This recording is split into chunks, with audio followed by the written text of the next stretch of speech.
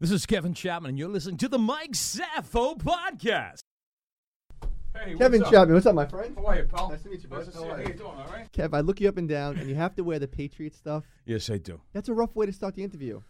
Yeah, you know what's funny? Did you know the Red Sox won this year as well? I did, and you know... Who knew, right? It was 99 days between the championships. That's unbelievable. It's a tough time to be a Boston fan, isn't it? Like you know, we don't call it Boston anymore. It's called Title Town now. It is, but Title Town. Watch the lips. Title Town. You deserve it, though. Hey, you know what? I'm not... So my fiance, you met her in the hallway. She's a legit Patriots fan. Like Rob hardcore. Gronkowski, she told me. Oh, I know. She loves him. She make you put the shirt on once in a while? No, I don't wear the shirt. On. You know Come what, on. I don't know. You know what? I don't even hate the Patriots because I don't know if it's one of three things. One, if I truly appreciate watching greatness. He's the greatest who's ever played, Brady. So I don't know, as a sports fan, if it's one, I appreciate him. Two, because I don't want to root against her. Or three, I'm a big Giants fan. So the two times we played them, we won. So it's more of an appreciation. Yeah, but you know what? Point. Even a broken watch is right twice a day. You know what I mean?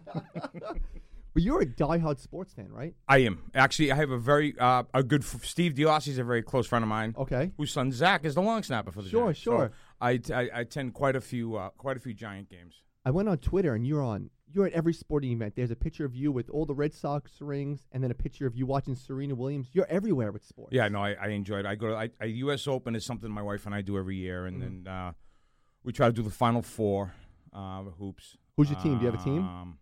No, well, my wife went to UConn. She went to undergrad at UConn, so that she's I'm a big, Kentucky fan. But Die UConn hard is Kentucky. just, my wife hates Calipari. Of course. Hates him.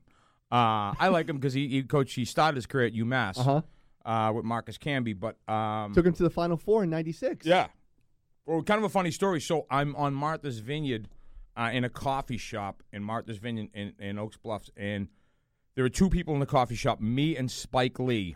And it was the day Marcus Camby got traded for Charles Oakley, and Spike was reading the paper, and like I said, we were the only two people in the coffee shop. And Spike Lee, I thought he was going to start crying. He's going, "Man, Charles is my boy. Oh. Charles is my boy." And he looks at me and he goes, "You know anything about Camby?" So, yeah, it's pretty funny. Well, I want to thank you in advance because next year you're going to give us to Kyrie Irving. Kyrie Irving's going to coach. No, he's not. I'll tell you right now. Here's my prediction: Kyrie Irving is going to end up in Los Angeles. You really think so? Yeah, 100%. 100%. He says, "Tell me in July." Yeah. I'm telling you right now, he is going to Los Angeles and go and play with LeBron again. You know what it is? He wants to be out in Hollywood. He wants to be around all the movie makers and the shakers because I think Uncle Drew was the thing that changed his life. Of course it did. And he wants to be out there. And LeBron saying to him, I think the three of them are going to. I think it's going to be Davis. I think it's going to be Davis, Kyrie, and LeBron. That's what's going to end up happening in Los Angeles. That's my prediction. But I definitely feel that he wants to go back out there because he wants to be around all the people who are making movies, and he wants to. And everyone knows that's the reason why LeBron went there. LeBron went there because he didn't have this allegiance to the Los Angeles Lakers. It's like he's at the end of his career, and he wants to transition. As a matter of fact, I appeared on a show that LeBron produced called Survivor's Remorse on Stars. Last 2 years ago, maybe. So he's definitely getting in the game, and he's making content, and I know that Kyrie wants to take a page out of his book. I think you can ruin my day anymore. Patriot stuff. Kyrie's not coming to New York. Anything else you want? How about Bryce Harper? Oh, it's great though. I think the Knicks got rid of everyone, right? I think they were like trading like popcorn sellers out of the stands. Like, yo, you're out of here. All right, so Kev, I went on the internet, and obviously everything I read about you on the internet is true. Correct? Not all of it. You worked for Mayor Menino. I did. And you want to know the irony? I worked for Opie from Opie and Anthony. Oh, no kidding. They got fired from Boston saying the mayor died on April Fool's. Were you working for Menino back I was, then? as a matter of fact. I think I was I there then? I think I was. But Jay Moore is a close friend of mine. Okay. And Jay and Opie and Anthony were, I think they had a falling out or something. I don't know. Everybody has a falling out with Jay. Yeah. They really do. Everybody who comes on. But, yeah, so I don't know if I was there or if I had already left and gone to Los Angeles, but I remember it very distinctly. Fill in the gap. You went from Mayor Menino to Hollywood. Where'd that come from? A love of acting always? Or? No, so here's the whole thing. So I worked for the mayor. I was a community liaison to the mayor. So I had Ward 13, which is the largest voting district in the city of Boston. That was my area. So anytime the mayor came out to the community, I was the guy to advance him. If there were any, issues in the community, so I would meet him at the curb, and I would walk in, and I would say, Mayor Steve's in there. He's upset because he didn't get, a new sidewalk, and his kid didn't get into the right school or whatever, and I would brief him. So when the mayor walked in the building, he saw Steve, he'd be, hey, Steve, we're working on the sidewalk, and your kid's going to get in that school next week. You know what I mean? Of course. That's how you diffuse things in politics.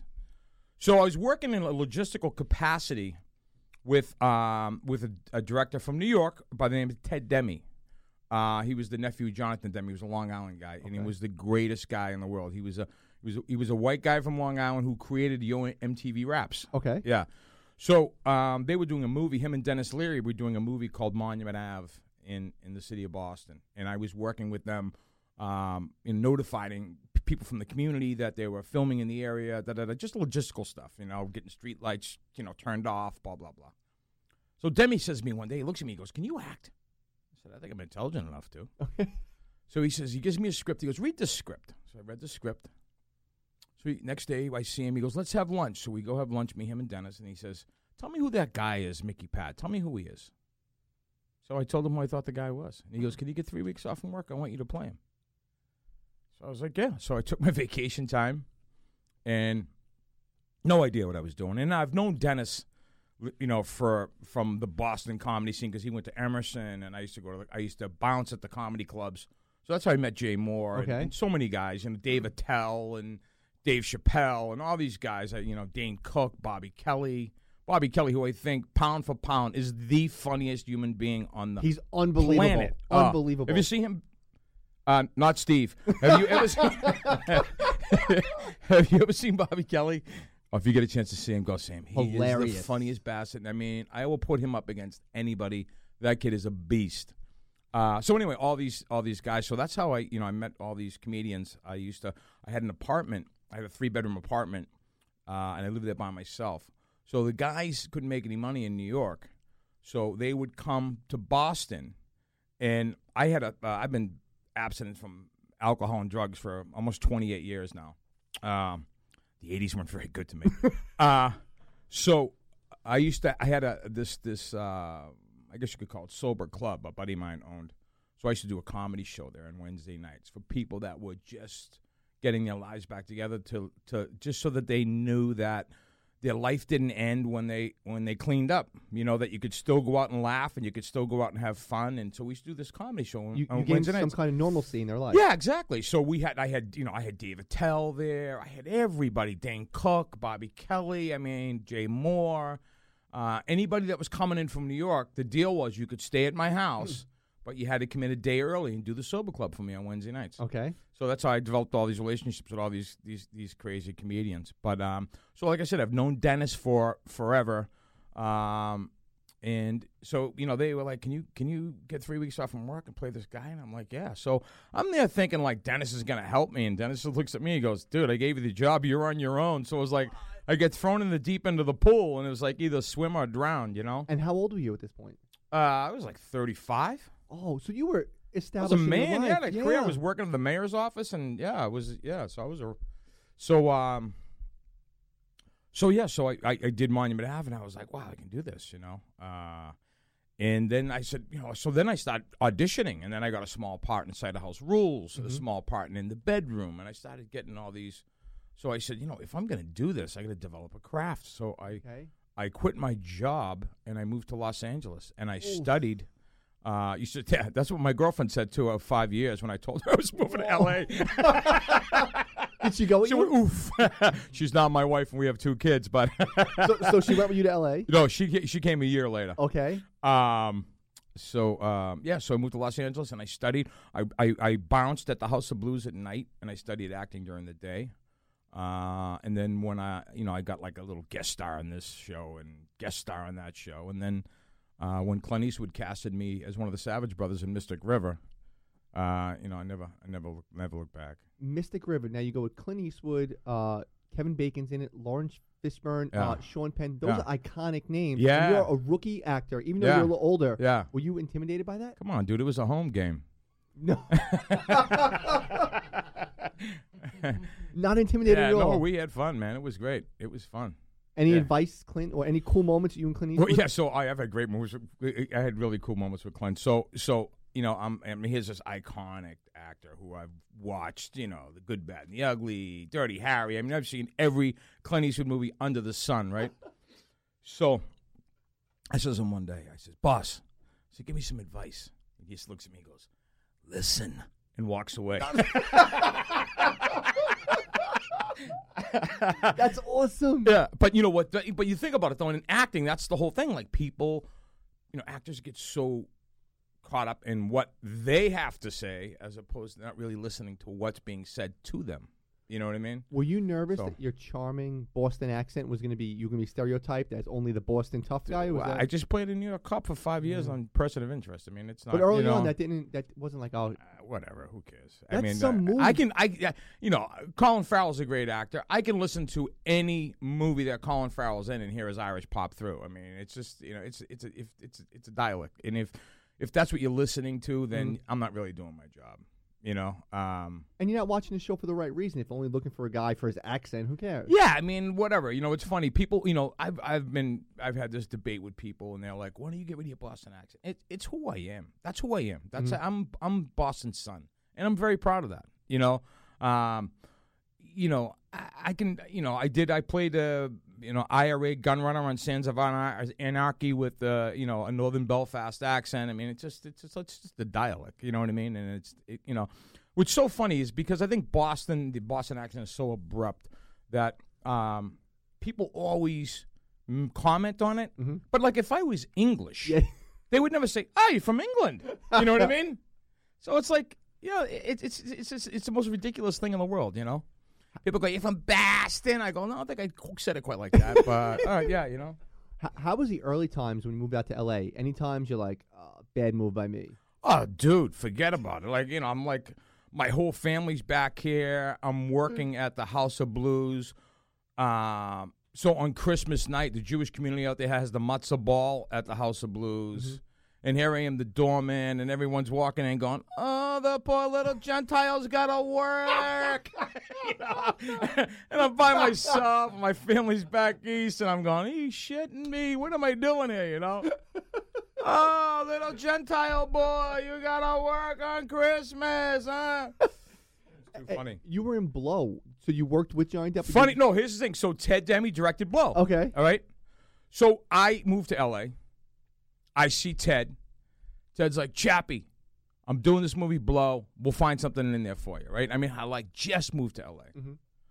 So, not hearing from Ted, not hearing from Ted, not hearing from I call him. I'm like, "Teddy, what's going on?" "Oh, Chap, don't worry. I'm going to take care of you.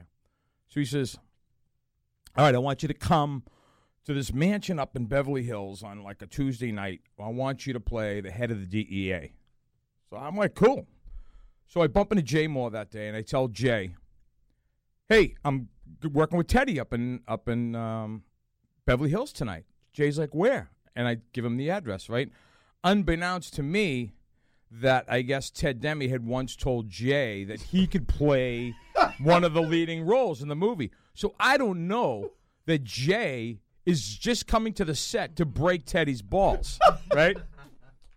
So I'm sitting in the seat, and Penelope Cruz is sitting next. So it's Penelope Cruz, me, and then Jay. And Jay didn't shut up the whole time he's on set. Bop, bop, bop, bop, bop, bop. He's just breaking people's balls right and left. And, I always tell Jay, and when Jay Moore leaves this earth, he should die on stage because I'll tell you, as a comic, the guy is unbelievable. I mean, he's just such a showman, And he's like saying shit to like Penelope Cruz, like, "Hey, where you from?" And she's like, "Argentina." He's like, "No shit, me too." You know what I mean? Like shit like that, right? And Teddy's just rolling his eyes. And then finally Teddy looks at me and he goes, "Chappie, how did Jay Moore find out our set?" And I'm like, I guess I told him. And he's like, "Why don't you take your friend and leave?" No. Yeah. So I never got in front of the camera. So you're only on IMDb. It says Blow. Teddy, well, here's this day in his perfect Teddy. Teddy was the most beautiful person in the world. Teddy put me in the credits, so I got my residual. Oh, wow. And paid me, but never put me in front of the camera because he just wanted to get rid of Jay. Dude, that's great. Yeah, it was so funny. That's really funny because I've seen Blow Yeah. 50 times. Yeah, and you didn't see me in it. Yeah, but then I was going to go back last night and be like, oh, let me see. Because, I know you're coming on. We'll hang out, and we'll talk about it. No, I'm That's not in. funny. Good job by Teddy, though. Yeah, no, Teddy was the best. Teddy was the greatest guy. Believe me, there was a hole in Hollywood when he passed. He was just an awesome guy. And this isn't a disrespectful thing. Hollywood seems to be very, ego-driven and, maybe really alpha stuff. Are you ever, not bothered by being – because you're in everything. You're always the supporting guy. Are you okay with that role? Dude, I know what it's like to work for a living. Yeah. I don't care. I don't care about that. I don't care about, acting is not who I am. It's what I do. Mm-hmm. It doesn't define me. It doesn't define me as a man. It doesn't define me as a person. I enjoy that. My job, I know who's on the poster. So my job is to make the person on the poster look good. That's who they're coming to see. They're not coming to see me. Unfortunately, they're not coming to see me. Mm-hmm. They're coming to see the guy or the gal on the poster that I'm working with. And that's my job, is to elevate them and support them, find truth in the material. But, I don't try to steal any moments. I'm not I'm good with who I am. I like going to the mall. I got friends who can't go to the mall. That's going to suck. Yeah. You know what I mean? You go to the mall. I have one particular friend. Every time he calls me to go to a movie, I know we're going to a 4 o'clock movie. Because if he goes to a 7 o'clock movie, it's going to be a shit show. You know what I mean? So he's like, yeah, I want to meet me at the movies 4:30. And you're like, really? You know what I mean? But you go, and it's it's just it's a be careful what you wish for. Mm-hmm. You know what I mean? So yeah, I'm very cool with it. I have no problem with it at all. Yeah, LeBron's not winning a title playing by himself. He needs a whole supporting cast around him. You know what? It's at the end of the day, my mother raised 4 of us in public housing. Mm-hmm. Me and my brother in one room, my 2 sisters in the other. My mother slept on the couch. I never forgot that. You know what I mean?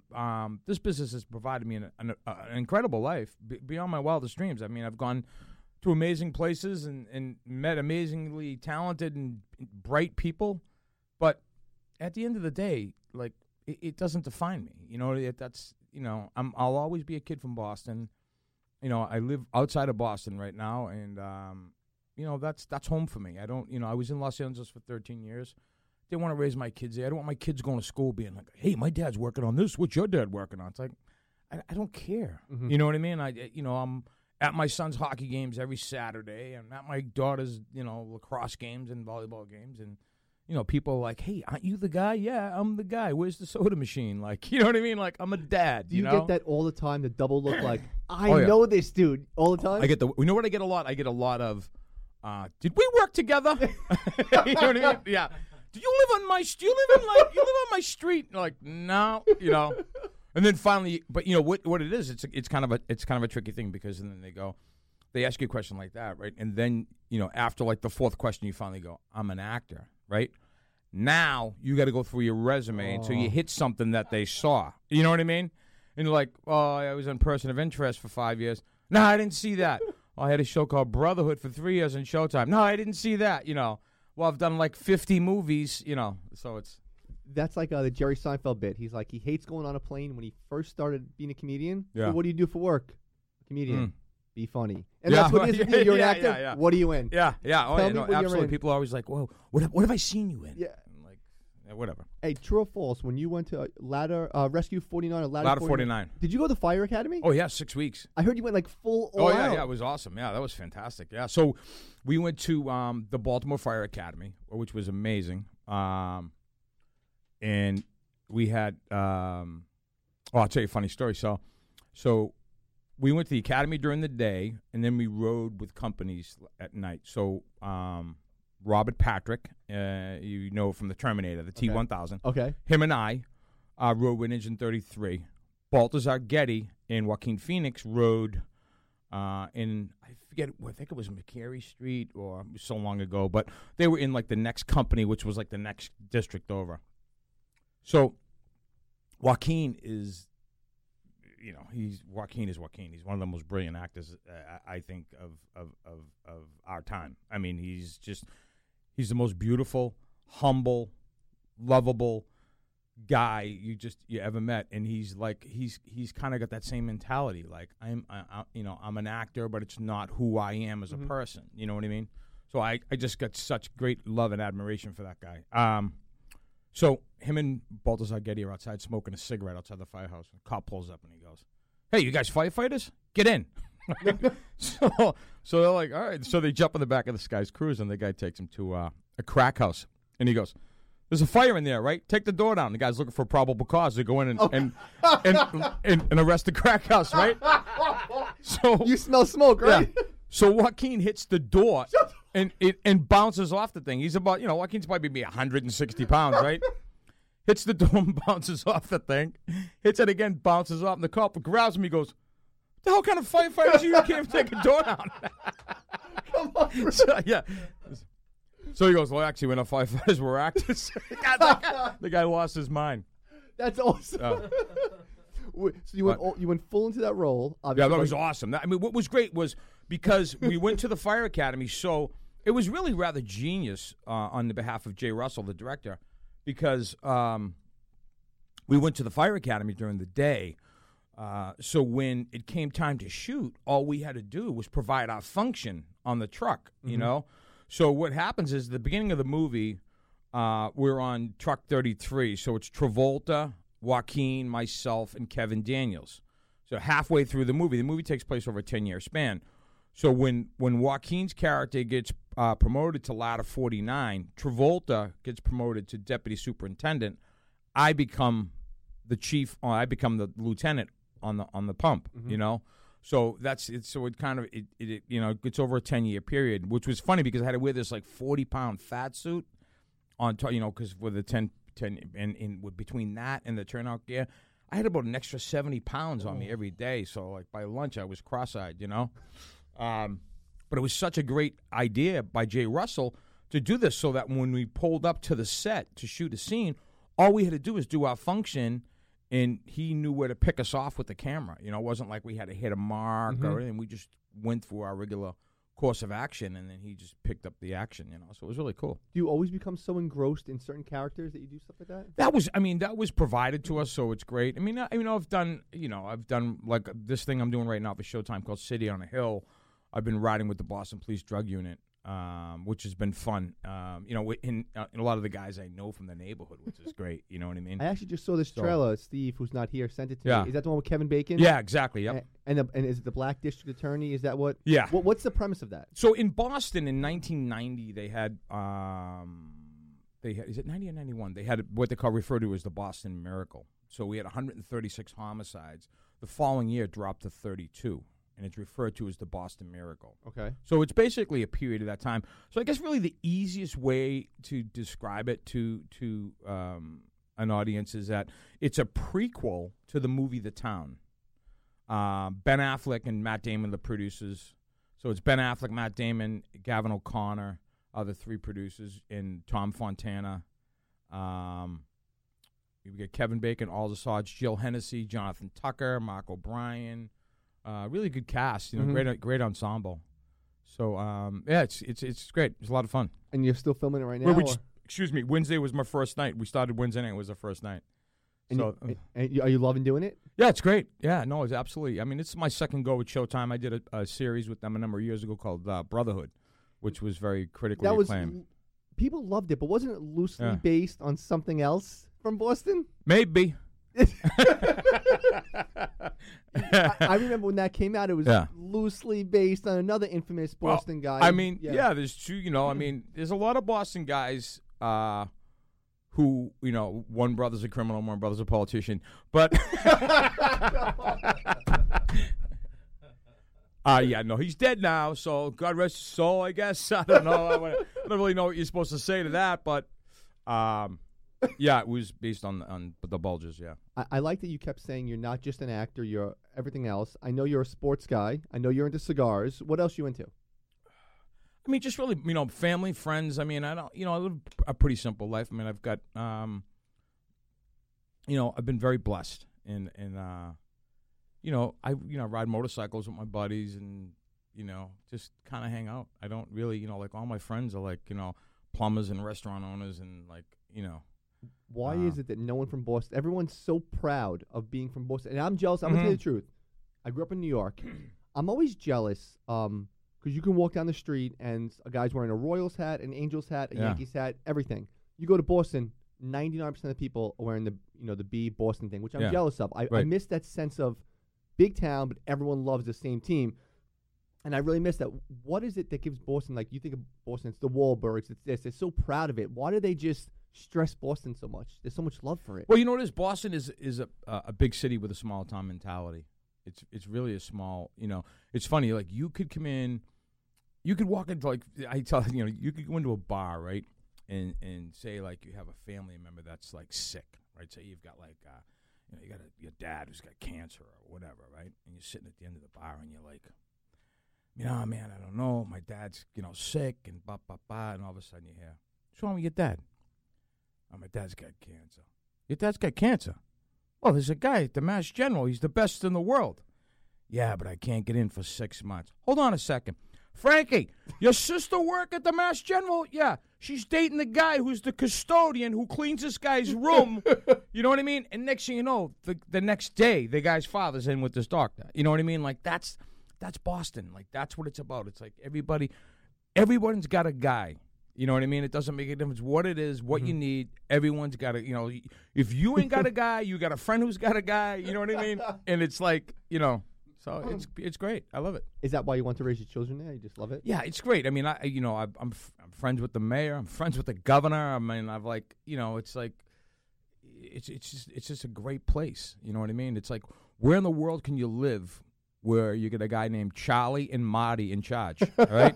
Charlie's the governor, Charlie Baker, and Marty Walsh is the mayor. You know what I mean? Like, where do you get that? You know what I mean? And you're winning all these titles. It's a place. It's great. I mean, it's just a great place. It's a great place. It's a great. I love it. I really do. Now, what are you doing? You're filming in New York? Or you just we're shooting in New York. So we're shooting some of it. We're shooting some of the interiors in New York, and then I guess we're going to Boston for the exteriors. Because you said you're driving around to Boston, like Narco Team, and filming in New York. You like filming in New York or no? I do enjoy filming in New York. I really do. Why is that? It's a very transient place, Manhattan. You know what I mean? People from all walks of life, and there's just always something going on. You can go out at 4 in the morning, as they say, the city that never sleeps. It's definitely the city that never sleeps. So yeah, it's great. For me, it's like a playground. I come to New York, I play, and then I go home. You know what I mean? Could I stay here and, get an apartment in the West Village? I don't know about that. But for me, it's a playground. Like when I shot Person of Interest, I lived in Astoria, which I really where? I just moved there. I was on 32nd Street between 34th and 35th. I don't want to say where I live. Yeah. I live 2 blocks from there. Dude, you're not that famous. Come on. All right. I don't want to say where I live because my fans will follow me. Two winos on Broadway listening to this friggin' podcast over here. on a radio they stole. I live on 32nd. My public. I don't want my persona to be shattered. Yes, I just moved to a I can't tell them. They might find me. Yeah, but Astoria is nice. I just moved. I lived in the city for like 7 or 8 years. I just moved to Astoria like 6 months ago. I liked it because for me, we actually shot at Silver Cup East. And so it was, a close proximity to the studio in Long Island City. But also, I like the community. I like to walk around. I like to go to my little bagel shop, and I did my little things. It was cool, I was gonna buy a property there. My accountant was like, no, and I kicked myself in the ass because if I had purchased it, by the time the show was over, I would have quadrupled my money because it just the property just went through crushed the it. roof. It's out of control over there now. Yeah, but I really like Astoria. I mean, I really dig that community. Yeah, it's like honestly, it's like Manhattan Light. That's basically what it is. Yeah, it's really nice. I mean, like I say, it was not everything was right there at your fingertips. I really dug that. Sobriety, because I actually wasn't going to bring it up. Yeah, you brought it up over 20 years.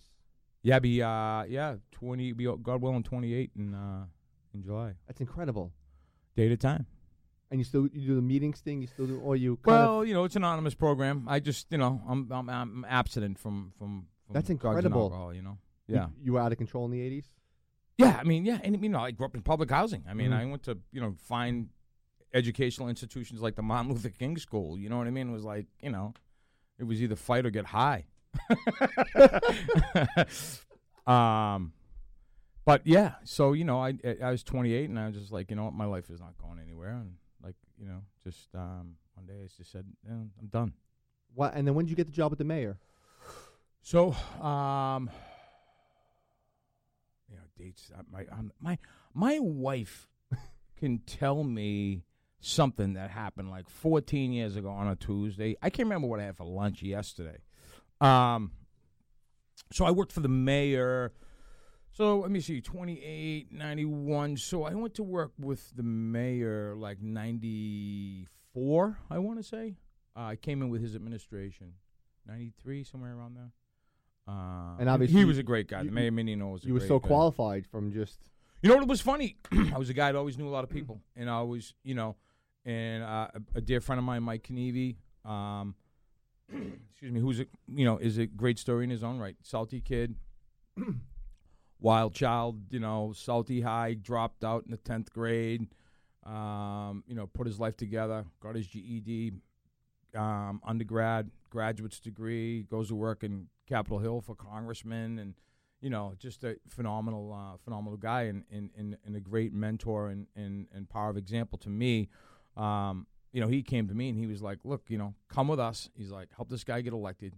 Because the guy, his opponent that Mayor Menino was running against was this guy named Jim Brett, who literally lived around the corner from me. Okay. So everybody and their mother was with Jim Brett in my neighborhood, right? And so they said, look, come with us and help Mayor Menino, and you do, and we'll take care of you. And that's what they did. They were good to their word, and I used to drive the mayor crazy. Oh my God, I used to drive him out of his mind. With what? Just shit, just crazy shit. I would say crazy shit, and he would just lose his mind. I'm at a community meeting one time, right? It's in an African American community. There's probably 600 people in the room, right? And so there's me, there's the Caribbean liaison, there's the Latino liaison, there's the Vietnamese liaison. So there's like 9 liaisons, right, for the mayor, all at this meeting. The police commissioner, 14 reverends, it was just, So we go through the room, everyone's introducing themselves, right? And so it comes to me, and I go, yeah, I'm the mayor's overweight liaison, right? trying to break the tension of the room, right? So the back half of the room swore up and down. I said the all-white liaison, right? They call the Boston Herald the next day. I'm in the front page of the Herald, right? Saying I'm the all-white liaison, right? The mayor lost his mind. He's like, Chappie, what are you doing? So we're at a golf tournament. He's bringing me around, introducing everybody as his white liaison. So, yeah, shit like that would happen to me all the time, It's funny. Ironically enough, right? So ironically enough, it was that negative press that pushed me to go to Los Angeles because I was working. So I do Monument Ave. I do a small role in Cider House Rules. These are movies like outside of the city now because what happened is I ended up working for the Film Commission in city, right? So I go from neighborhood services where I was the mayor's liaison. The mayor goes, "What do you want to do next?" And I go, "Hey, this film thing's cool. Let me go work in the film office, right?" Okay. So I go work in the film office for the city. So, excuse me. So there's this reporter from the Herald, Boston Herald. His name was Steve Morantz, I think his name was. And it's funny because this guy would call his office and go, "Hey, how's that dying business going? I made another $1 million. Hey!" So this guy, Steve Morantz, calls me up from the Herald, and he goes, "Don't you find it funny that you're being in all these movies and you work at the film office?" And I go, "Oh, no." He goes, "Because every movie that I had done wasn't in the city of Boston. The only one I had ever done was Monument Ave, which was the very first one. Mm-hmm. Everything else was like, Western Mass, Maine, So he goes, "Well, I find it funny." And then the Dorchester me come out, and I, maybe threw a couple choice words at him. So the next day, I'm in the front page of the Boston Herald with a 2-page pullout. And the headline of the paper, I got the paper at the house, it says acting official. No. Yeah, right. That's a great headline, by the way. Great headline. Boston Herald, right? So the mayor calls me up. He goes, "What's going on with this?" I go, "Mayor." I go, "Nothing's going on with it." He says, "Well, look, you either got to act or you got to work for me."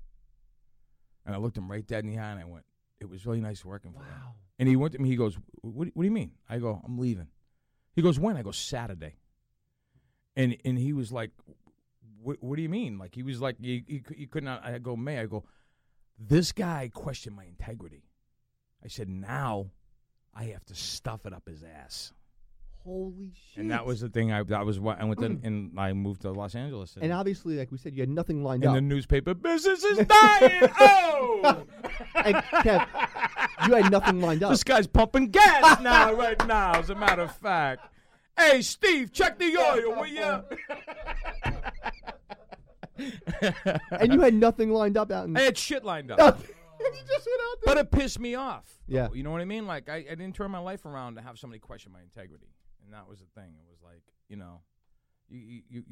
you're saying that I'm cheating, that I'm dishonest. And then you're not talented enough on your own that you're using your hooks to get in there. It wasn't about that. Like, where I grew up, there was no, when I talk about this with kids and stuff, it's like, growing up, where I grew up, there was no actors. There was no nothing. You know what I mean? It was like, the Donnie Wahlberg was the guy who like kind of blazed. We grew up in the same neighborhood, you know what I mean, in Dorchester. Though, Donnie is much younger than me, but he was kind of the guy who kind of blazed the way to show like a street kid like, hey, you can do this. You know what I mean? And like when they did the New Kids on the Block and they, blew up, and then Mark did his thing, and then, like where I grew up, there was none of that. There was no, you didn't get down the corner and go, hey, I want to be a poet, or I want to be an actor, or I want to be a painter, or, you know what I mean? It was like, it was funny because I knew my career, even as a middle-aged man, okay? I knew my career was on the rise when I no longer became the brunt of the joke. You know what I mean? Because you walk in the bar and they go, hey, De Niro, why don't you get us a beer? You know what I mean? And then it went from that to, hey, Kevin Chapman's a friend of mine. Hey, Kevin's my cousin. You know what I mean? Like it and you can see it escalating. You know what I mean? That's when you knew like things were starting to change a little bit. 2 more industry questions because I'm not in the industry. IMDb says you're a producer. I produced a couple movies. You like producing? You know what? It's babysitting. I mean, it really is. It's I did first movie I did with Jay called Lonely Street was Robert Patrick, Jay Moore, Joe Mantegna, Ernie Hudson, Paul Rodriguez, Nikki Cox, Joe Mantegna. It was a little movie we made for $1 million. It was actually a really cool concept. This bumbling private eye gets approached, played by Jay Moore, to protect this client because he got someone following him, and it comes to find out the client is Elvis. He's actually still alive. Okay. And the guy following him is a reporter played by John O'Donohue, who was, by the way, once a New York cop. He was on NYPD Blue and a bunch of other stuff, but.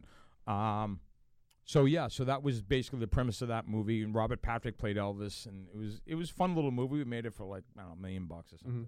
And then the last movie I did was originally called Whiskey Bay, and Sony made us change it to Bad Country, and it was about the infiltration of the Aryan Brotherhood. My partner Chris Brinker, who was my LA bro, he was my good friend, died. During the making of the movie, he was the director, and he had an aortic aneurysm, the same thing that killed John Ritter. Okay. And he had it while we were shooting the show. We were doing pickup shots, and he died during the making of the film. So once he died, I just kind of lost my passion for it because CB was one of these guys that Chris produced the Boondock Saints movies as well. But he was one of those guys, like, you never had to have a contract. You never had to, he was he got it. You know what I mean? And you knew that the worst you were going to be treated with him was fair. And that's all I asked for. You know what I mean? It's like, Hollywood is everything starts off on the right foot. Everything starts off like, yeah, we're going to do this together, and it's going to be awesome. It's all legit, have so much right? fun. It's all legit. And then the money comes into play, and then next thing you know, you guys are putting knives in your back, and you're like, whoa, I thought we were buddies. You know what I mean? And, from, where I grew up, you do shit like that, you end up in the back of a dumpster somewhere, So, I just kind of stay clear of that, and I have my agents and my managers and lawyers. They take care of the business side of it, and I do the acting side, and I find my life is a little bit easier that way. You're known, I think, mostly, because I always go by my family. If I say, hey, so-and-so's coming on the show, whatever they say they know him from or this, that's what, when I sent a picture of you, person of interest, everyone knows you from that. Yeah. How'd that come about? Well, I did a series called Brotherhood on Showtime, and Jonathan Nolan and Greg Plagman. Jonathan Nolan was the creator. He's the brother of Chris Nolan. Brilliant guy. I mean, just one of these guys is kind of intimidating. He's like 4 conversations ahead of you, They were big Brotherhood fans. So when I walked in for the audition, they were like, Freddie Cork, and so I, read and they got the gig. And it was great. I mean, with 5-year run, it was fantastic.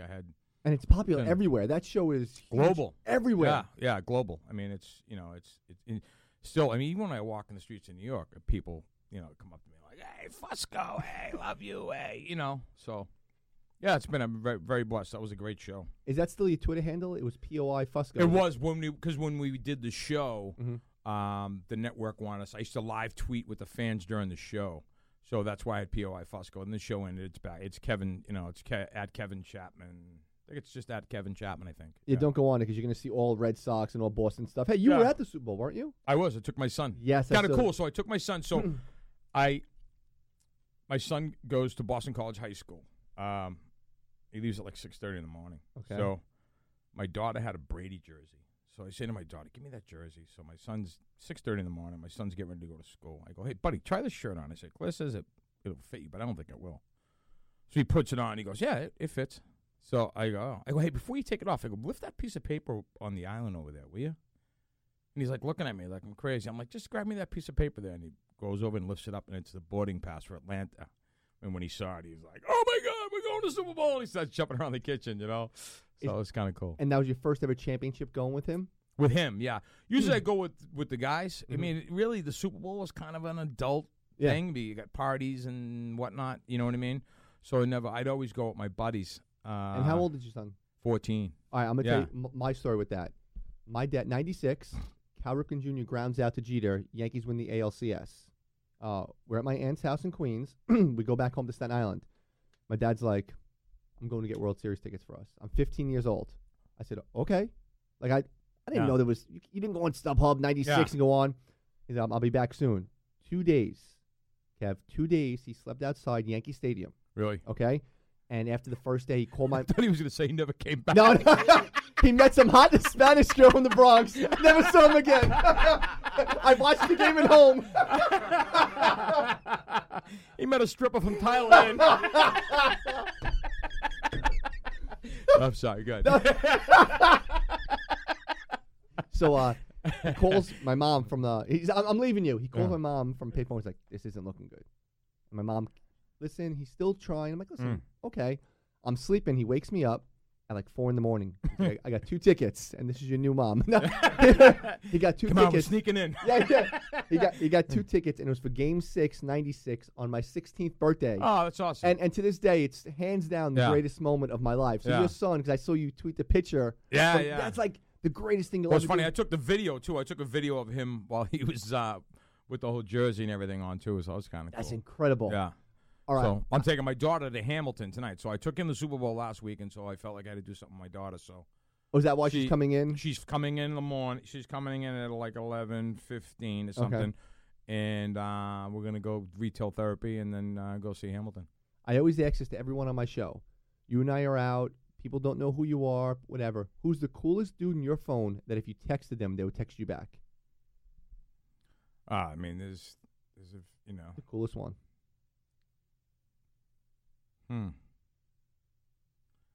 Coolest person on my phone. It depends. Like I got some pretty cool people on my phone. Give me one. We're sports guys. Give me one sports one and one like Hollywood or other kind of famous guy. Ray Bork. That's a great answer. Okay. Joaquin. Joaquin Phoenix. Those are 2 good answers. All right. Yeah. I'll accept those 2 answers. I'm always curious who they're in the phone with. So if you text them, they'll just text you back. Yeah. That's pretty wild. But, I mean, Hollywood's like, Hollywood's a funny, Hollywood is a very funny thing because you're like gypsies. So you work on something, you're together for, an extended period of time and like every day hanging out, doing this, doing that. And then all of a sudden it's over and then you don't see them again. And then the next time you see them like 5 years, it's like, hey, what's up? But it's like, you're almost kind of a stranger at that point. You know what I mean? So And also, if it's you like, randomly text them, they're probably like, "What does this dude want? Is he trying to get?" Would that help? yeah, I mean, I'm not that guy. I'm a guy who always kind of keeps in touch with people, to a certain degree, but I should say those who want to be kept in touch with.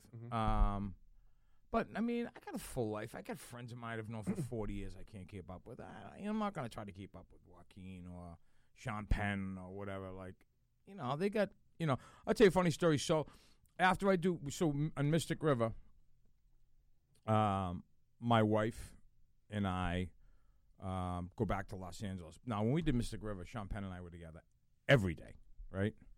So Sean does 21 grams after that with Alejandro. I'm at the farmer's market. We live in L.A. I'm at the farmer's market in L.A. Walking. We just had my daughter at the time. My phone rings. It's Sean's assistant. She says, Shawnee, I want to know what you're doing. I said, right now I'm at the farmer's market. What's up? He goes, he wants you to come down to Memphis and play his college roommate in 21 grams. So in the movie, I have one scene in 21 grams where we're sitting around at a table. I'm his old college roommate, and So it was more about kind of hanging out, I think it was, than, because it was just this kind of one scene, And I'll tell you a funny story about that. So Sean, he goes, yeah, Sean figured you'd do that. He goes, she goes, Sean got a suite. He goes, you can have one half, and have the other, and you guys will share a trailer, and you just guys are gonna hang out. So I'm like, cool. So he goes, go to the airport. There's a ticket waiting for you. My wife's like, go ahead. So go to the airport. Ticket waiting for you. Get on the plane. Fly to Memphis. Walking through the Memphis airport, and I look, and Clint Eastwood's daughter, Allison, is on the cover of Playboy magazine.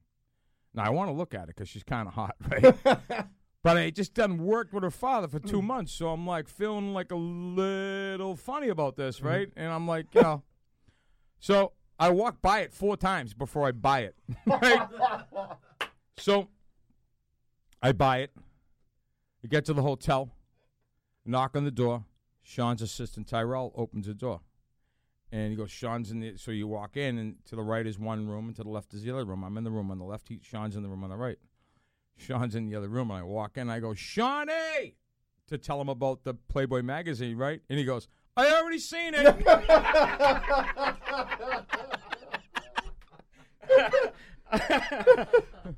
But to tell you how cool my wife is, so after we finish that, right, Sean calls me up and he goes, look, I want you to come up to the house for the weekend and put our families together and hang out, right? And so I'm like, all right, cool. So I rent a car, right? And my wife and I and my daughter and we're driving up to Marin to spend the weekend at Sean Penn's house.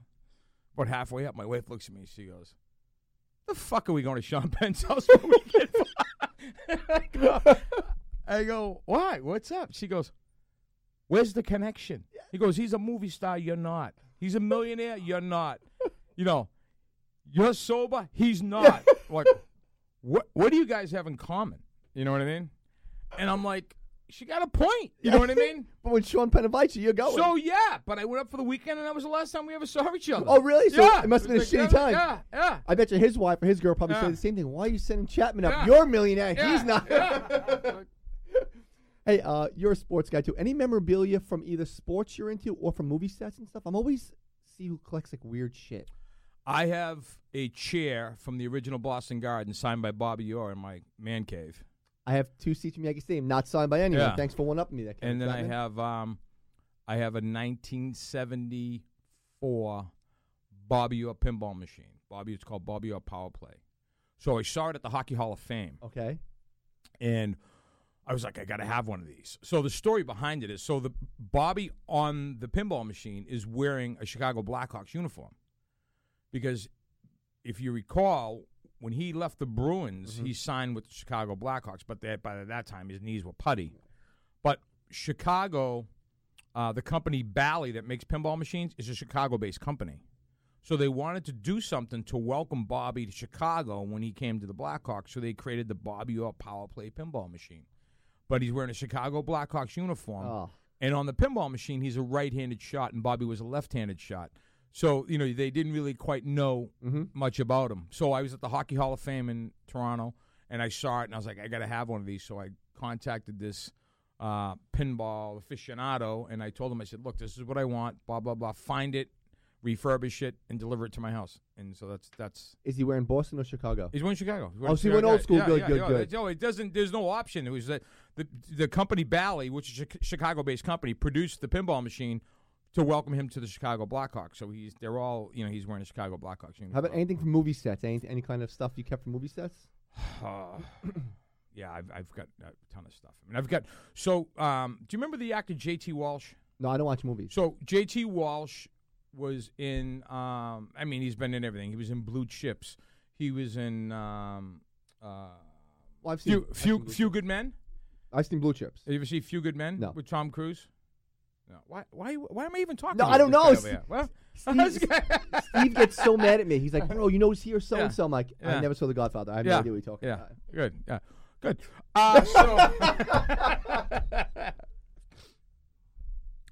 So J.T. Walsh is a legendary actor. He was in A Few Good Men. People would remember him from the movie A Few Good Men. He played the colonel who blew his brains out, right? So he was a legendary character guy. I mean, he's been in everything. He played Fitzpatrick in Hoffa with Jack Nicholson. This guy's resume goes on and on and on. All right. His son was a friend of mine. JT died. When JT died, his son, JT had left his son the house, and his son was cleaning the place out, and his dad's Army footlocker from the Korean War he threw in the dumpster. And I was like, dude, can I have that? And he's like, yeah. So I went in the dumpster and dug it out. That's cool shit. And I put all of my memorabilia from anything I've done over the years in this case, which is kind of a time capsule for my kids. Oh, that's cool shit. And I've always felt that the JT trunk was my good luck charm, So I've got a ton of stuff in there. I've got, I got the clock from the movie Ladder 49 that was in the firehouse, and then I had everyone sign it. And that's in my man cave, and I get all kinds of shit. Footballs, huh? Yeah, Fusco Shield. No, you know what I do have? I have the Fusco. I have a Fusco, like a figurine that someone from China made me out of clay. It says Fusco. It's on like a glass. But you know what I do have? I have the little cop that was on my desk with the camera in it. I have that. Oh, that's wild. Allegedly. CBS would be like, I want that back. City on the Hill. Besides that. What about the prosthetic from Brotherhood? Was that real? That wasn't a prosthetic. That was me. That was the shit right there. Besides what you're doing now, are you doing a Biggie movie, a Biggie Tupac movie? Because I think I Googled you walking here. I did, yeah. I did. Well, I did that a couple of years ago. Okay. It hasn't come out yet. I don't know what's going on. I was with Johnny Depp and Forrest Whitaker. So you finally got to work with Johnny Depp. Thank God. Yeah. And then I got a movie coming out, I believe in March, with Michelle Monaghan, called St. Judy. It's Michelle Monaghan, Common, Alfred Molina, good cast. You still loving it? You still loving the ride? Yeah, man, it's fun. I mean, it's great. Well, you can go out and it's funny. Jonah Nolan says to me one day, he says, Chappie, how's it going? I said, well, let's recap. He said, you pick me up in a van. You take me to a place where you feed me. You tell me what to say. You tell me where to stand. You tell me what to wear. He says, then you feed me again. At the end of that, you bring me back where you found me. You give me a nice big fat check. Everything's good. What else can you say? Kevin Chapman. Hey, where on our level of friendship until I can call you Chappie? What's your name again? Okay. Somebody told me this was the Mark Maron podcast. No. I got duped. You son of a bitch. One last thing, 'cause I'm a big boxing guy. Mickey Ward, Irish boxer from up there, you know? Yeah. Oh, seriously? Mm-hmm. Good, you're going to get me on my show. I have a ton of boxers on. Yeah, he don't watch boxing either, this guy. No, I'm a big boxing guy. Hey, get me on the show. I don't watch boxing. You want to know? It's weird because I went on Twitter. You don't follow me yet. And I actually looked at mutual followers. And why does Sirius XM Boxing follow you? Are you a big boxing guy? I go to a fair amount of boxing. Well, when I did Brotherhood, I used to go to a lot of boxing events with Showtime. Mm-hmm. It was funny. You go to the Staples Center. Staples Center in LA for boxing, like whole sections would fight whole sections. It's crazy. So all these Mexican dudes in like section 15, they're going, yo, bro, we're fucking them up, bro. You would say, the fight in the ring would be horrible. You turn around and look, these guys would be killing each other in the stands. When I work out, when I run, I'll watch old boxing matches. Yeah. Run for the 3 minutes, walk for a minute. So it's funny you said that. Last night I put on, it was De La Hoya versus Mayorga. Yeah. And in the crowd, he's from Nicaragua versus Mexico. The crowd was fighting, and you can tell that Jim Lampley didn't want to mention it. Yeah. Because you would just see him look up. Even the boxers in the ring would be looking up. It was crazy. No, the Staples Center, we would see it would be absolutely out of control.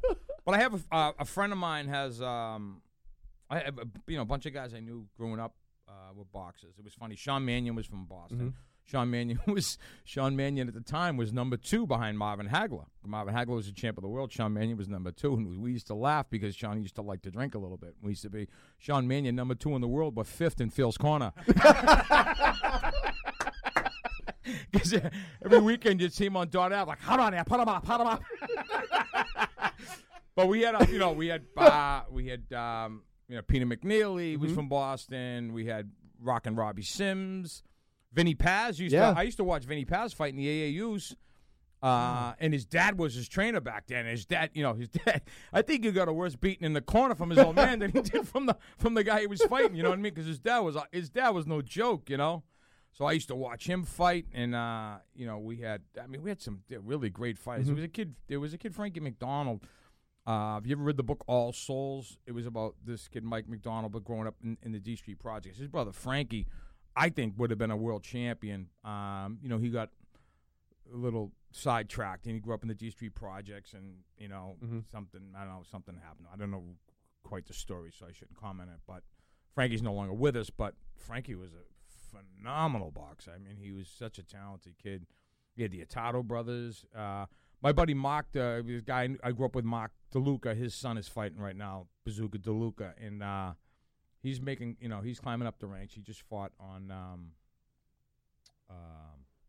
Golden Boy? Golden Boy Productions? Yeah, he just fought the Golden Boy production, I think, a couple of months ago. And I have a friend of mine, Ken Casey, has the band Dropkick Murphys. Of course, yeah. Yeah, so Ken lives around the corner from me, and he has this Murphy Boxing. So he's got like 4 or 5 guys that he handles that he's kind of bringing up to the ranks. So usually, when he has an event, I'll usually try to go if I'm in town or something, And we'll end with this. Which championship meant the most to you? I'm going to think it's the 04 Red Sox. I'm a Red Sox fan, kind of, but I'm a huge hockey football guy. Yeah, Bruins and the Patriots. Yeah, for me, it would probably go Bruins, Patriots, Celtics, and then Red Sox. Okay. So which championship for you was like the pinnacle? You could have died after that title. I would probably say the 11 Bruins championship.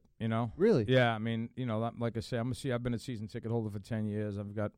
A lot of friends. I know a lot of people that played in the NHL, and hockey is a big part of my life. Did you celebrate when Ray Ball got the title in?